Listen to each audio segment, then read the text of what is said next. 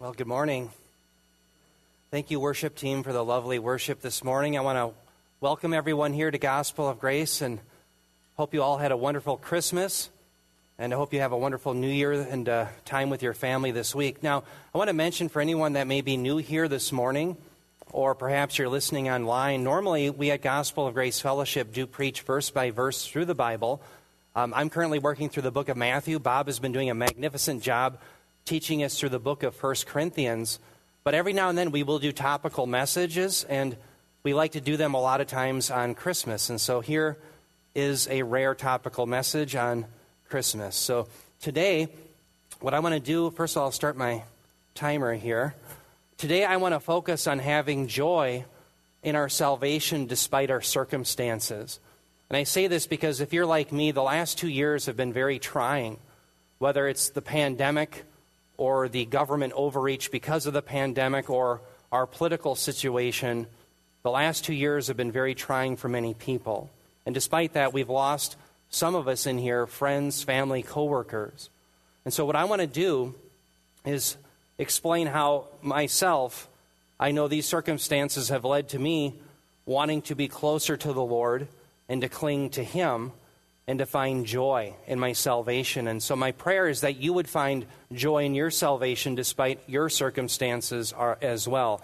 Dear ones, our messianic salvation is something that was given to us by, the joy of our messianic salvation was given to us by the Holy Spirit. In fact, the Apostle Paul says in 1 Thessalonians 1:6, he says that we had received the word with much tribulation and the joy of the Holy Spirit. And so, brothers and sisters, today we're going to remind ourselves that this joy can never leave. If you've been saved by Jesus Christ, this is a joy that transcends any circumstances in your life. Now, today I want to begin by looking at how the Old Testament had predicted that great joy would accompany messianic salvation. And I want to show you in the Old Testament prophets where this is seen.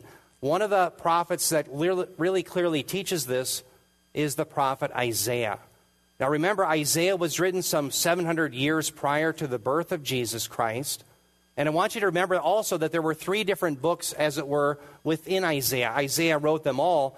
But think of the first 37 chapters of Isaiah as depicting the Messianic king. Then when you go from chapters 38 through 55, it portrays the great Messianic servant, the one who would save us from our sins. And then from Isaiah 56 all the way to the end of the book, chapter 66, it focuses on the Messianic conqueror, the one who's going to bring us this glorious kingdom.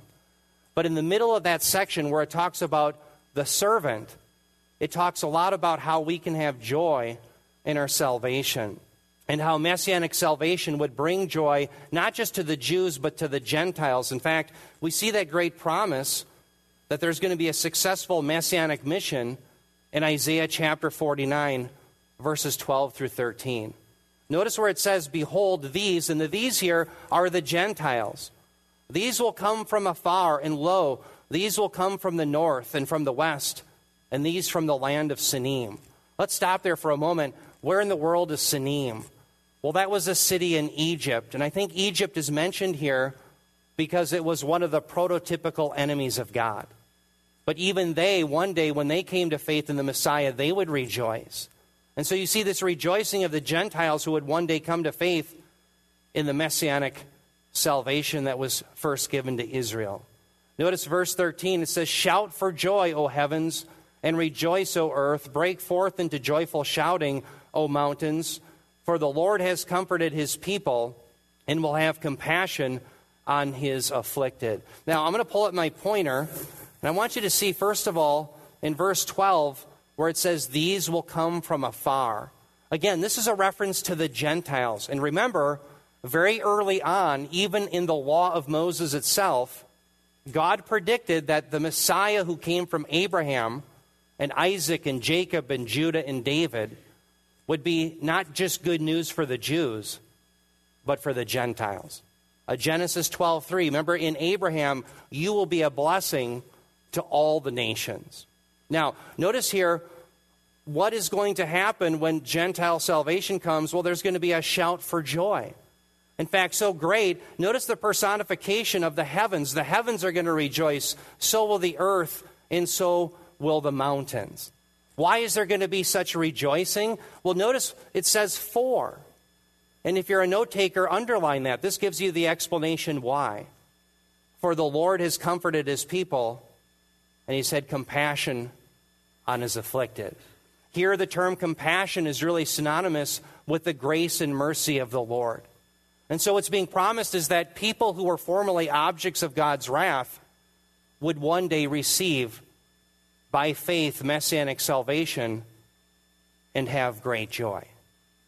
Now, as we see here in Isaiah 49, that great joy would accompany messianic salvation for the Gentiles, we have to realize the Jews would not be left out. When we get to Isaiah chapter 51, we see that they also would rejoice in messianic salvation.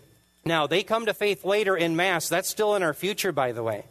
But notice, this is a passage really depicting what happens in the millennial kingdom. Isaiah 51:3, it says, "Indeed, the Lord will comfort Zion." Stop there for just a moment. What is Zion? Well, Zion is technically a reference to that Mount Moriah where you have the Temple Mount. It's in Jerusalem. But as such, it really forms like a metonymy that stands for all of Israel. Someone might say, hey, what is Washington, D.C. saying? If you're living in Europe, for example. Washington, D.C. would be a stand-in for all of the United States. In the same way, Zion represents all of Israel. And so the he here is God. What's he going to do for Israel? It says he will comfort all her waste places. And her wilderness he will make like Eden. And her desert like the garden of the Lord. Joy and gladness will be found in her, thanksgiving in sound of melody. Brothers and sisters, what's being promised here is no longer will Israel be a reproach in the nostrils of God. No longer will they be ridiculed and mocked by the nations because they're being judged by God. But what's being stated here is that one day when the Messiah comes, he's going to restore Israel to being like the very Garden of Eden. That's what he's going to do. In fact, notice in the underline, he says they will be like the garden of the Lord. The term garden there in the Greek Septuagint, that's the very same term that you and I use for paradise. It's the very same term that Jesus used in Luke 23:43, where he said to the criminal, remember on the cross? Today, he says, truly I say to you, you will be with me in paradise. Now, right now, where is the paradise of God? Well, right now, the paradise of God is in the New Jerusalem. So when a believer dies, and it's only for believers, they go to the paradise of God. But you know, at one time in history, the paradise of God was on earth. It was in the garden. In fact, the term garden is translated from the term paradise in the Septuagint. And so there was a paradise of God. Why? Because God walked among men. But because of sin, mankind, Adam and Eve, are expelled from the garden. They're expelled from paradise. And so one of the great joys of messianic salvation is that for those who believe, God brings paradise restored. That's what's being promised. That's what's going to be given to us. Brothers and sisters, what happens when there's paradise? Well, we're going to have forgiveness of sins, of course. We're going to have everlasting life. We're going to have resurrection life with our Messiah and a restored earth. Now, you might be saying to me up here, speaking to you, hey, Eric, of course I would have joy then. If I had paradise, I would have joy. But until that, I'm going to be happy being a curmudgeon. I've done that myself, so I'm speaking out of experience. Well, let me say this to you. You and I, because we have the certainty of God's promises, we can have that joy now. Because God's promises never fail, the certainty of having the paradise restored should cause us to have joy even now. Yes, brothers and sisters, the Old Testament predicted that great joy would accompany messianic salvation, and that this joy of salvation would be so deeply deposited within us by the Holy Spirit that no circumstances of life can ever dislodge it. Now, what I want to do is I want to turn to the very first Christmas that happened in Israel. Because there at this very first Christmas, when Jesus was born, there were very trying circumstances, much like the circumstances that you and I are experiencing today politically. In fact, let me give you 3 reasons why I think it was even worse in Israel than it is for us today. Number one of the reasons why it was so exceedingly difficult that first Christmas in Israel is Israel was under foreign domination. They were being dominated by the Roman pagans. The Romans had power over the known world. In fact, that's prophesied in Isaiah 7:15 through 25, that when Messiah would be born, 700 years after Isaiah wrote, he'd be born under foreign domination. It was prophesied, but yet it was bleak. Second reason why it was so bleak at that first Christmas is Israel had to pay copious amount of taxes to these pagan Romans.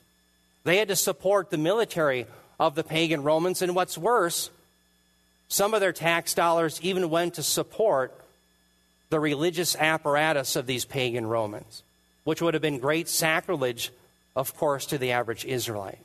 Third reason why it was so bleak that first Christmas, and that's because Israel had many of its citizens capriciously murdered by the leaders that the Roman government had propped up as puppets. Think about Herod the Great. He murdered even his own sons. He murdered little baby boys in Bethlehem. And by the way, it wasn't just Herod the Great, it was Herod Agrippa. It was Herod Philip. Later on, Jesus talks about how Pontius Pilate, the Roman procurator, mixed the blood of the Jews that he murdered with their own sacrifices as they came to celebrate Passover. These were sick puppies living in Rome. And yet, in spite of this bleak picture, God decided to bring messianic salvation, and with it great joy. And so that's what I want to pick it up here in Luke chapter 2. You have a scene here where these shepherds are out tending to their flock in the nearby hills of Bethlehem, and all of a sudden we have this intrusion by God through the angelic realm. It says, Luke 2, 9 through 11, and an angel of the Lord suddenly stood before them, and the glory of the Lord shone around them. And they were terribly frightened, that is, the shepherds. But the angel said to them, do not be afraid, for behold, I bring you good news of great joy, which will be for all the people. For today in the city of David, there has been born for you a Savior, who is Christ the Lord. Now, the first thing I want you to see here in verse 9 is the intrusion by this angel. An angel of the Lord comes unsolicited, unpredicted. These men are just minding their own business, and the Lord intervened. In fact, it wasn't just the angel. Notice it said that the glory of the Lord had shone around them. Now, the glory, oftentimes when we see that term, doxa in our New Testament, it refers to the weightiness or the honor that is due God. So think, for example, if you were a soldier living in the Third Army in World War II, if General Patton came in, you would stand at attention, and there was a gravitas, a weightiness to him. But the greatest weightiness that should be attributed to anyone is to the Holy One of Israel. That's the kind of honor or glory that is due him. But here, the term glory doesn't have to do with the honor that he deserves, but it has to do with the splendor that is accompanying this intervention of God. Think about what these men saw. In fact, so awe-inspiring was it, notice they were terrified. And so that's why the angel had to intervene with words. Notice the angel's pronouncement in verse 10. It said, but the angel said to them, do not be afraid, for behold, I bring you good news of great joy. The term good news there, that is the term that we have for our gospel. The verb here is used euangelizo. Now, euangelizo, the noun is euangelion. It's where we get our term evangelical. It's the term gospel. Gospel means good news. Now, I'm going to come back to explain what the good news is and how the Romans distorted it. But notice, what did the good news lead to that was going to be preached here? It's going to lead to great joy. And then we are given an explanation in verse 11. Why should there be great joy? Notice the for. It's not just there for any old reason. It's an explanatory for. It's actually a hoti. You could render this because. That's how I would render it if I had the Eric Dalma version.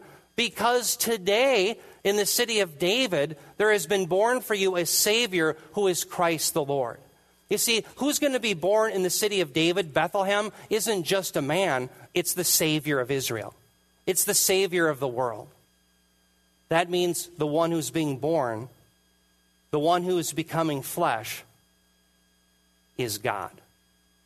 Now you might say, well, where does it say God? Well, notice, he's the Savior. Does it not say in Isaiah 43:11, where the Lord says, even I am Yahweh, and there is no Savior besides me? That's exactly what it says. So if there's only one Savior of Jew and Gentile, and he was born in a manger, you can bet that this is God. This is the God-man coming for his people. This is the very intrusion of God. Now, I want you to think about what this means, this intrusion by God. The sending of the Messiah was God's intrusion into the world in which he would foist joy upon a bleak situation.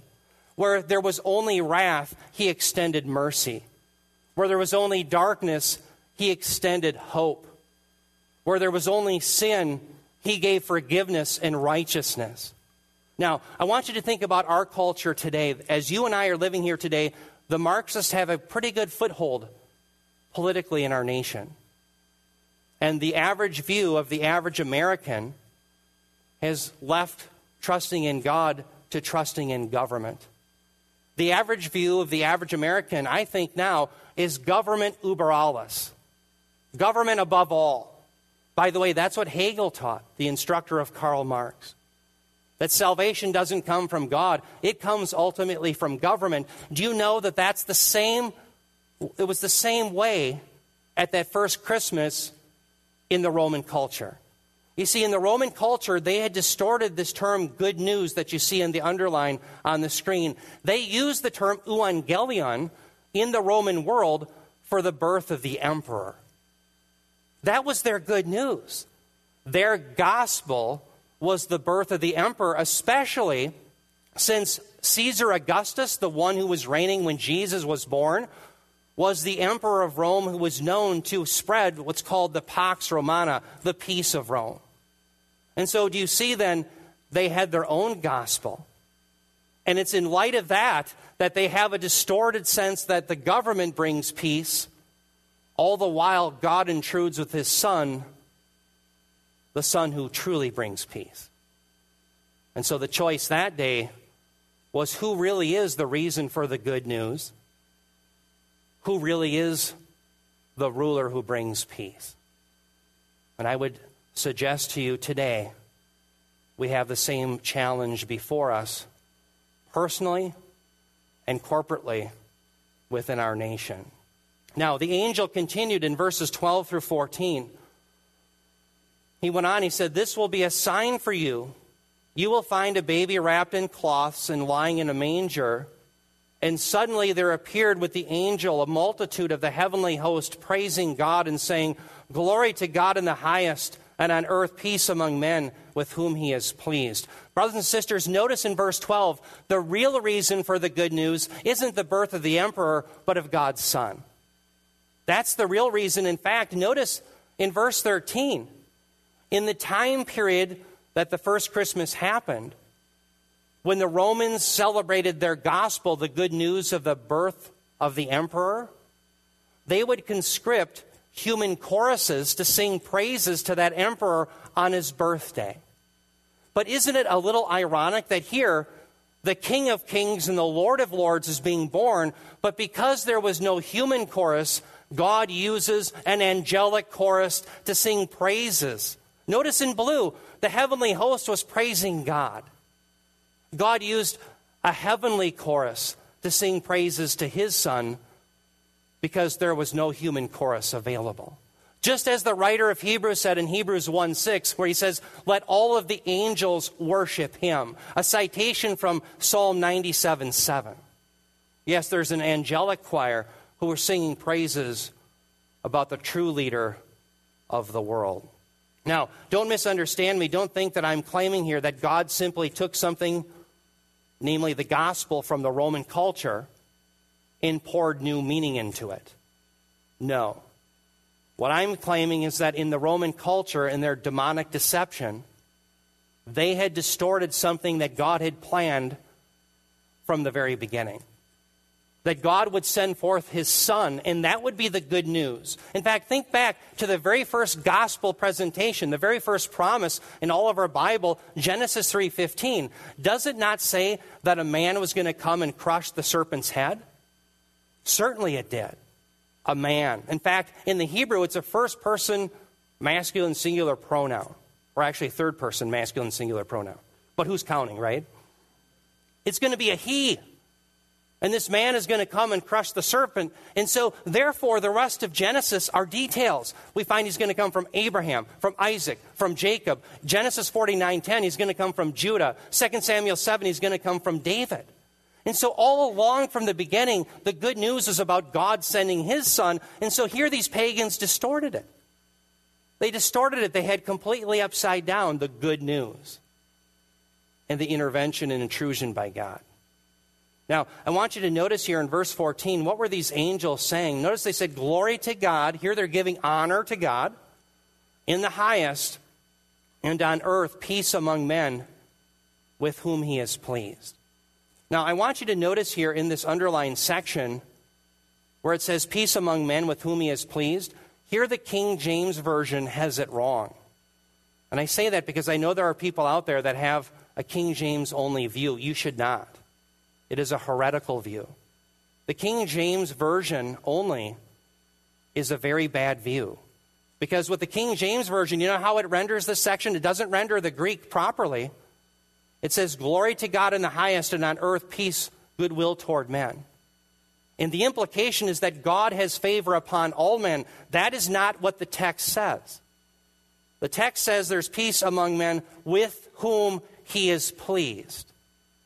God is not pleased with all people, but only some.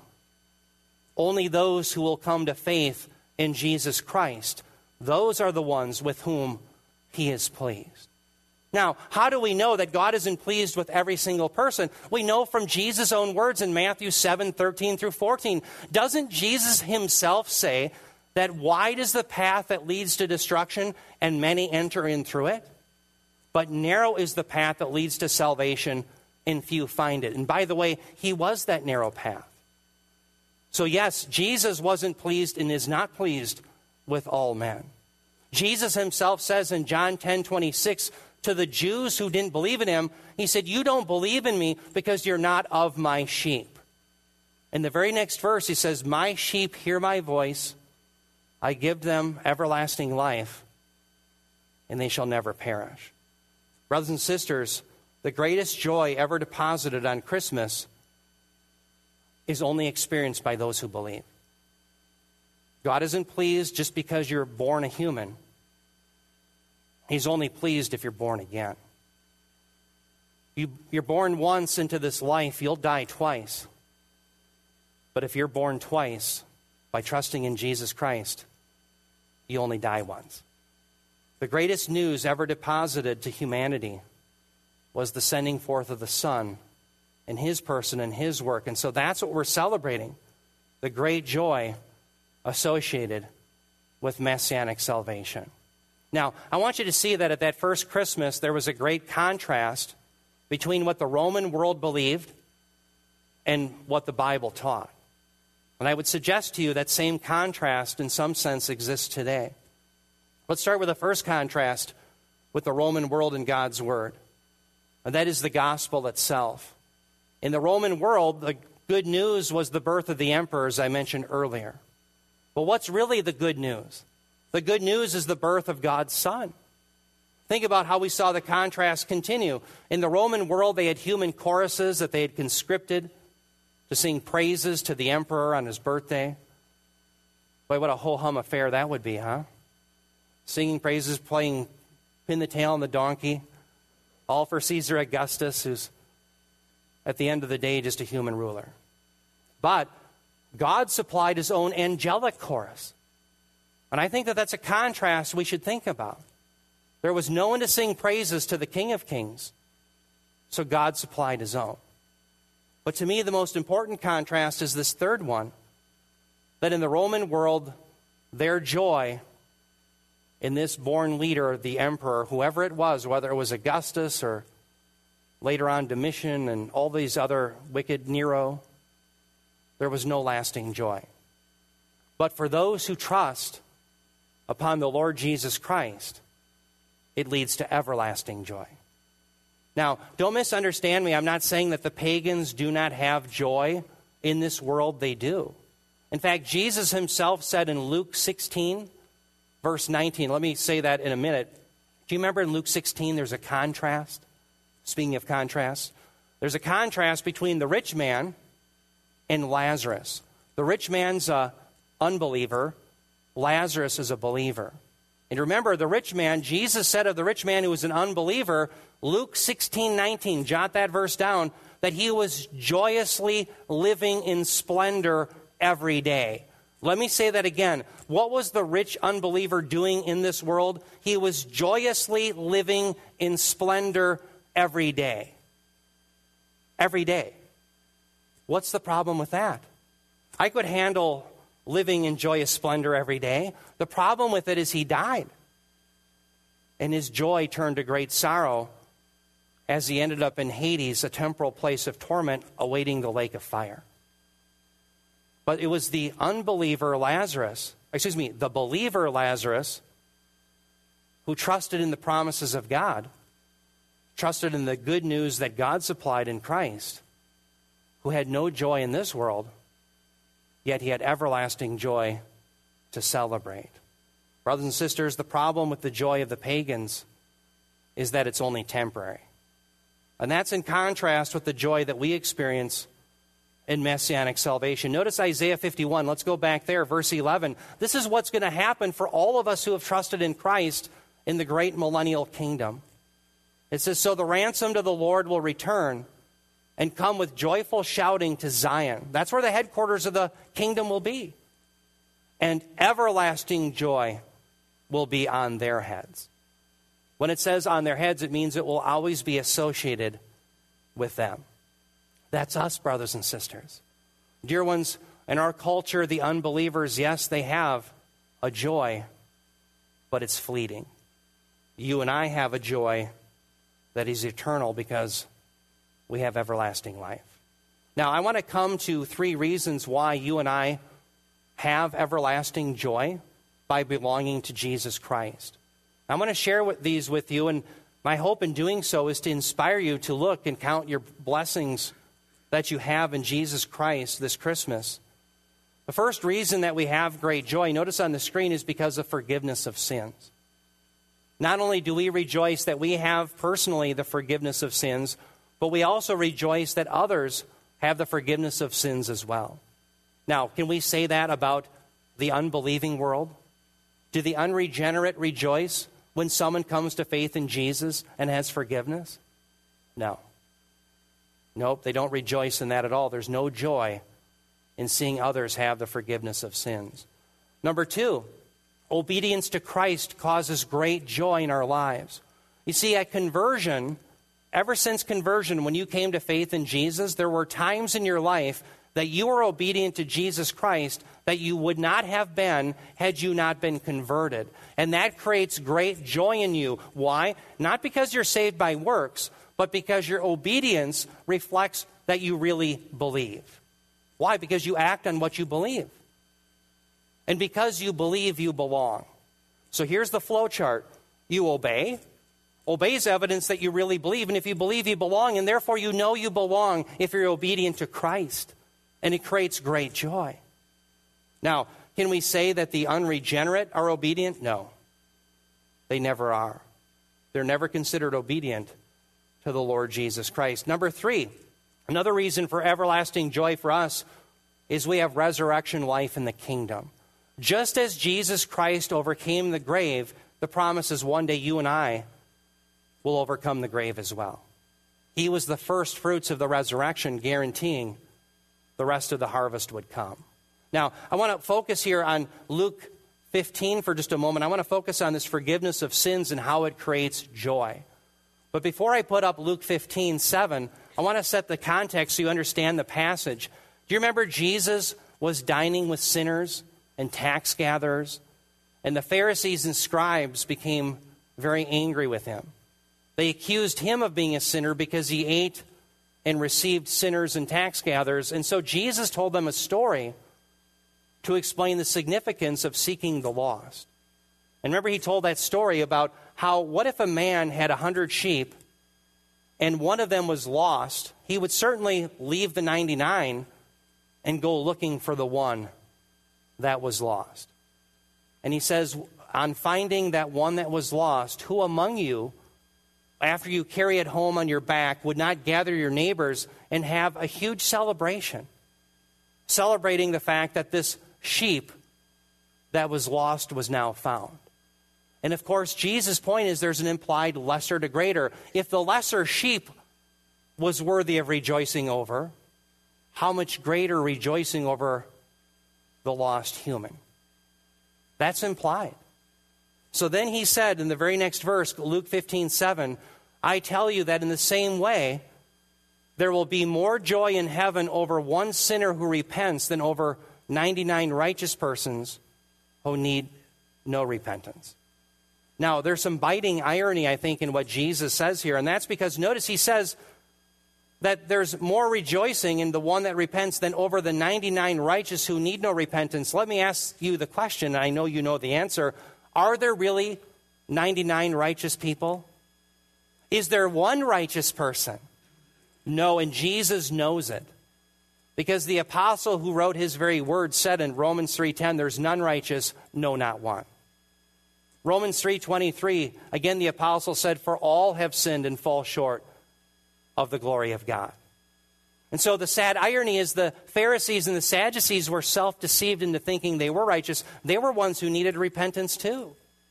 But the great point here is look at the joy in heaven over one sinner that repents. Brothers and sisters, I don't know about you, but over the last couple of years, to my own shame, there's times where I wasn't looking for the joy of seeing others coming to faith in Jesus Christ. And I just want to ask you, are there times in your life, truth be told, ask yourself, are you just focused on this joy of seeing others saved? Or are there times that you're just going through the motions of life, trying to survive in this world that we have? I want you to think about something a friend told me. He's a flight instructor down in Wichita. And he told me one day, he said, Eric, it's like all of us as believers are on a rescue mission. We're behind enemy lines. And the whole goal, the whole mission is to save as many by preaching the gospel and seeing people have the forgiveness of sins and therefore have everlasting life. He's exactly right. And if you have that attitude, do you realize that you will never wake up to the doldrums of an alarm clock again? But you will wake up to the exceedingly great calling of preaching the gospel so that others may have the forgiveness of sins. And in seeing that, if you're a real believer, brothers and sisters, you're going to have great joy. Now, I want to share the gospel here this morning so that if there's anyone here that does not believe, or anyone listening to me today on the internet that does not believe, today may be your day, that you can have the forgiveness of sins and the joy associated with messianic salvation. So I'm going to share the good news of the gospel, but I like to say that the good news of the gospel only makes sense if we know the bad news. You see, the Bible does teach us bad news as well. The bad news of the Bible is very bad indeed. It starts with us as humans. In Romans 3:23, as I mentioned earlier, it states that all have sinned and fall short of the glory of God. Every single person has rebelled against God. And this rebellion in thought, word, and deed really is much like cosmic treason. Because the wages of our sin is death, not just separation of body and soul, although that's bad enough. Remember, death isn't annihilation in the Bible, it's separation. The first death is separation of body and soul. But there's a second death that's even far worse, and that's separation from God in the lake of fire. Jesus himself taught that in Matthew 10:28. If someone doesn't believe in hell, they're differing with Jesus, the Holy One of Israel, the one who did miraculous things, the one who walked on water. So I can't think of any worse news. All of us have sinned, rebelled against God, and incurred his wrath, one day to be separated in the lake of fire forever. That does not sound good, and it's not. But that's precisely where the good news shines. The good news of the gospel, the true gospel, was that God's plan was to send forth his Son, the Son who existed as God and with God from all eternity. At a point in history, through the virgin birth, humbled himself, and he became a man. Jesus Christ was truly God and truly man in one person. He was truly God because only God saves. Remember, there's no Savior besides me, the Lord says. But he also had to be truly man. Why? Because he had to represent us, so that he could live the perfect life that none of us could, so that by faith in him, his righteousness could be clothed to our account, so that we would have some righteousness to offer God, the perfect righteousness of Christ. But Jesus didn't come just to live the perfect life. He came to die a substitutionary death. Jesus, the just, on behalf of us, the unjust, in order that we might be brought to God. 2 Corinthians 5:21 says that the Father made Jesus, who knew no sin, to become sin on our behalf, so that we might become the righteousness of God in him. Jesus absorbed the full measure of God's wrath for those who would trust in him. And the proof of this is that after his death on the third day, he was bodily raised from the dead. His resurrection proves all of his claims. When Jesus says that he is the way, the truth, and the life, no one comes to the Father but by him, we can believe it. Why? He was raised from the dead. This Jesus ascended to the heavens, where he's bodily seated at the right hand of God, fulfilling Psalm 110:1, from where he's coming again to bring a glorious kingdom and resurrection for his people, but wrath and judgment upon his enemies. What does Jesus command? By the way, it's not a suggestion, it's a command. Mark 1:15, the Lord of glory, Jesus commands every person to repent and to believe the gospel. Repentance, first of all, has to do with a change of mind and a turning from idolatry and unbelief and turning to God on his terms. What's God's terms? Faith alone in Jesus Christ alone. Today, if you will trust upon the Lord Jesus Christ, you will have the forgiveness of sins. And you will have deposited in you, as it says in 1 Thessalonians 1:6, a great joy. A joy so deep that it can never be dislodged. Now let's come to our second reason for everlasting joy for the believer, and that is obedience to Christ's commands. That creates great joy. Now, why does that? Again, because those who are unregenerate, as it says in Romans 8:8, can do nothing that pleases God. When you obey the Lord, it's evidence that you really believe. And if you believe, you really belong. And so you see, before you were a believer, you never sought to obey the Lord. This is something that only the Holy Spirit does through you. And so it's evidence that you belong. In fact, notice what Jesus said about those who obey. John 15:10-11, he says, if you keep my commandments, you will abide in my love, just as I have kept my Father's commandments and abide in his love. These things I have spoken to you so that my joy may be in you, and that your joy may be made full. Now, dear ones, I want you to first notice the conditional statement, if you keep my commandments. There's an implied, what's called apodosis, or then. Then you will abide in my love. Again, if you keep my commandments. Again, Romans 8:8 says that those who are in the flesh, the unbeliever, cannot please God. They can't do that.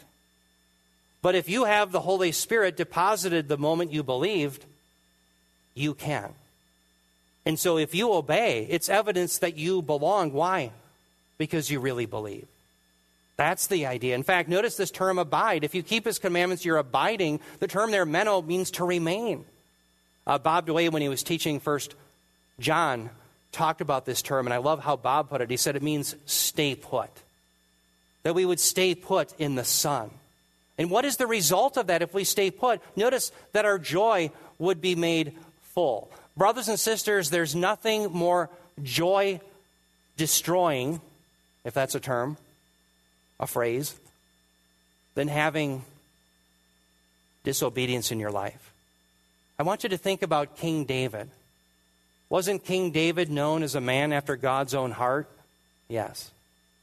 And yet, remember, he had sinned against the Lord when he took that woman Bathsheba, who wasn't his wife, to be his own. Remember, in fact, he sent Uriah, her husband, to the front. David, as king, was the commander-in-chief of the armed forces, so he takes Bathsheba's husband, sends him to the front so that he would be killed, so that he can have the man's wife. And Nathan the prophet confronted him, saying, "You're the man, David." And David really did have sorrow for sin. In fact, I want you to jot this verse down. In Psalm 51:12, when he was repenting, and in his contrition, he said this. Psalm 51:12, he said, "Restore to me the joy of your salvation and sustain me with a willing spirit." Isn't it interesting that David didn't say, "Hey, restore to me my salvation"? No, he couldn't lose that. Just as Peter didn't lose it when he denied Christ because he belonged. But he says, "Restore to me the joy of your salvation." Maybe, brothers and sisters, in the last couple of years, the stresses of life, you've developed some sinful habits. And truth be told, it's stealing the joy out of your life because, you see, the Holy Spirit brings conviction. But I want you to know that the Holy Spirit, while it brings conviction, it doesn't bring condemnation. And so perhaps there's sin in your life as a believer. Today is the day to turn from it. Today is the day to turn from it and be obedient once again by the power of the Spirit to the Lord Jesus Christ, so that what? Your joy be made full. Today is the day. Now, let's come to our last reason why we as believers have everlasting joy. And that is because we have everlasting life and the joy of the kingdom and the resurrection to look forward to. And I say that because I know many of you in here have lost family members, friends, co-workers in the last couple of years. And so we do mourn. But remember, as we mourn, it says, as I'll show you in 1 Thessalonians 4:13, we do not mourn as those who have no hope. And so it's this hope in the future promises, the resurrection and the kingdom, that gives us great joy. Now I want to talk about hope from the Bible and compare it to how we use hope in our own American vernacular. Because oftentimes when I've preached before and I use the term hope, I know as an American, it kind of rolls off my back. It doesn't sound so great. Oh, hope. The reason why is in American vernacular, hope has a sense of contingency. I hope the Vikings might win a Super Bowl someday. Fat chance of that happening, by the way. I hope I don't get audited. I hope my son or daughter does better in school. I hope. It's always a sense of contingency. That's not the biblical hope. Because the biblical hope of the resurrection and the return of Christ is based on the promises of the Holy One of Israel, the God who cannot lie. And so it's a certain thing when we're talking about biblical hope. If I were a forecaster, I will make this bold prediction. There is a 100% chance of the return of the Lord Jesus Christ. It's a certain hope. And so I want you to turn your Bibles, if you will, to 1 Thessalonians 4:13 through 18. It's a passage I had mentioned this previous Wednesday in our Sunday school that we had moved to Wednesday temporarily. 1 Thessalonians 4, verses 13 through 18. Let's focus on 1 Thessalonians 4:13. And we'll keep reading from there. Please turn your Bibles again. 1 Thessalonians 4, verse 13. Now, before I read, remember what was the angst within the congregation at Thessalonica? Well, their concern was that their dead relatives would miss out on the glories of the second coming of Christ. Now, they knew that they would be part of a resurrection, but they thought, well, they're dead. Maybe they're not going to see the glories of Jesus coming. What Paul is going to assure them is, no, they'll be part of it. That's the purpose here. Verse 13, 1 Thessalonians chapter 4, Paul said, "But we do not want you," that's the believer, "to be uninformed, brethren, about those who are asleep," that's a euphemism for death, "so that you will not grieve as do the rest who have no hope." Stop there. the unregenerate have no hope. They fool themselves into thinking that perhaps they'll cheat death. Perhaps the death rate really isn't 1 per person. They'll fool themselves and they'll do all sorts of things in this life. They'll drink, they'll use drugs to obscure the fact that, yes, death does come to every person. But they have no hope. Not so with you. You belong to Jesus. And he says in verse 14, he says, "For if we believe that Jesus died and rose again, even so God will bring with him those who have fallen asleep in Jesus." Again, asleep is a euphemism for death. Verse 15, "For this we say to you by the word of the Lord." So this is revealed to Paul, that we who are alive and remain until the coming of the Lord will not precede those who have fallen asleep. "For the Lord himself," verse 16, "will descend from heaven with a shout, with the voice of the archangel, and with the trumpet of God, and the dead in Christ will rise first. When we who are alive and remain will be caught up together with them in the clouds to meet the Lord in the air. And so we shall always be with the Lord. Therefore," notice in verse 18, "comfort one another with these words." Remember probably years ago now, Bob DeWay and I were working together, and we were talking about some dire circumstance, and he looked at me and said, "There's really no problem that we have that the rapture won't cure." Brothers and sisters, if you have problems in your life, and I know you do because I do, the rapture will cure it. Maybe you're ill today and you're listening and you're hurting, the rapture will cure it. Maybe money is an issue. You've lost your job. The rapture will cure it. Maybe you're concerned about the evils of this world and all sorts of problems that this world has, the threats of war and et cetera, et cetera. The rapture will cure it. Brothers and sisters, Christ is coming to make all of your hopes come true. Resurrected body, glorious kingdom, the paradise of God. In fact, so much so, Jesus said this to his believers. He made an analogy of a master. He said in Matthew 25:23, it says, "His master said to him," this is to the servant, "Well done, good and faithful slave. You are faithful with a few things. I will put you in charge of many things. Enter into the joy of your master." Brothers and sisters, as we live in this turbulent world, I want you to focus not on the fleeting pleasures here and now, not on the fleeting troubles here and now, but focus on this everlasting joy. The joy that belongs to you because you have fled by faith alone in Jesus Christ alone, the true ruler of the world. Let's bow our heads in prayer. Heavenly Father, Lord, we do thank you that you are coming again, that all of our problems will be resolved, and that our hope is well-founded because we trusted in you, that we will not be disappointed for those of us who have trusted in you, the chief cornerstone laid in Zion. We thank you, Heavenly Father, and we do pray, Lord, that you would refocus us this new year onto being those who have the gospel upon our lips and concern for the lost, that you would give us boldness and opportunity to proclaim your good news, the only true good news, and that others may be saved and have forgiveness of sins, that we would take this rescue mission seriously, that we would no longer wake up to the doldrums of the alarm clock, but to our great high calling, proclaiming your gospel. We pray this in Jesus' name. Amen. Well, we have the honor of being able to celebrate the Lord's Supper today and to share that with one another. And what we do here at Gospel of Grace is we believe that any believer in Jesus is welcome to the table. And so if you're listening, again, as Tom Getch said very well, that you are welcome to partake. If you have a cup and a little piece of bread or whatever you have to eat, feel free to partake with us. The ushers are going to dismiss you row by row. You will come up and you'll grab a cup and a wafer. You'll partake of it, and then there's a waste paper basket on each side just to throw the cup in. But what I'm going to do is I'm going to read the words of institution, and then we'll pray.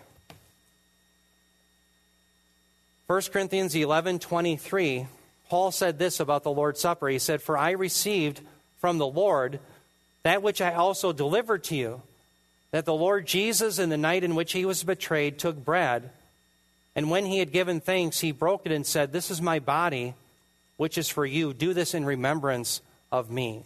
So stop there for just a moment. The bread was a symbol of Jesus' body, that on the cross his body would be broken as a substitute for the salvation of his people. Then he continued, he said in verse 25, he says, "In the same way, he took the cup also after supper, saying, 'This cup is the new covenant in my blood. Do this as often as you drink it in remembrance of me. For as often as you eat this bread and drink the cup, you proclaim the Lord's death until he comes.'" Dear ones, remember, Jesus offered that final cup, the third cup, the cup of redemption. That's in his blood. It symbolizes his shed blood for the remission of sin. And so what we do at the Lord's Supper is we're remembering what Christ did for us to save us from our sins. But notice Paul also said, as often as you do this, you proclaim the Lord's death until when? Until he comes.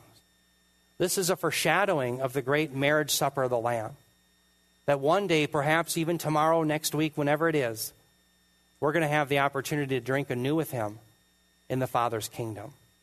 And so, dear ones, that's what we're excited about, that one day this supper is going to be with the Lord himself. All because of what he did for us at his first coming on the cross. Let's pray. Heavenly Father, we thank you so much for sending your Son, that through his shed blood on the cross, we could have atonement, we could have forgiveness, that we would be made partakers of the new covenant, that we'd be given your Spirit, we'd be able to live lives that are pleasing to you, that we'd be adopted into the family of God and have these eternal promises. We thank you, Heavenly Father. We're forever grateful. We give you all honor, praise, and thanks in Jesus' name. Amen.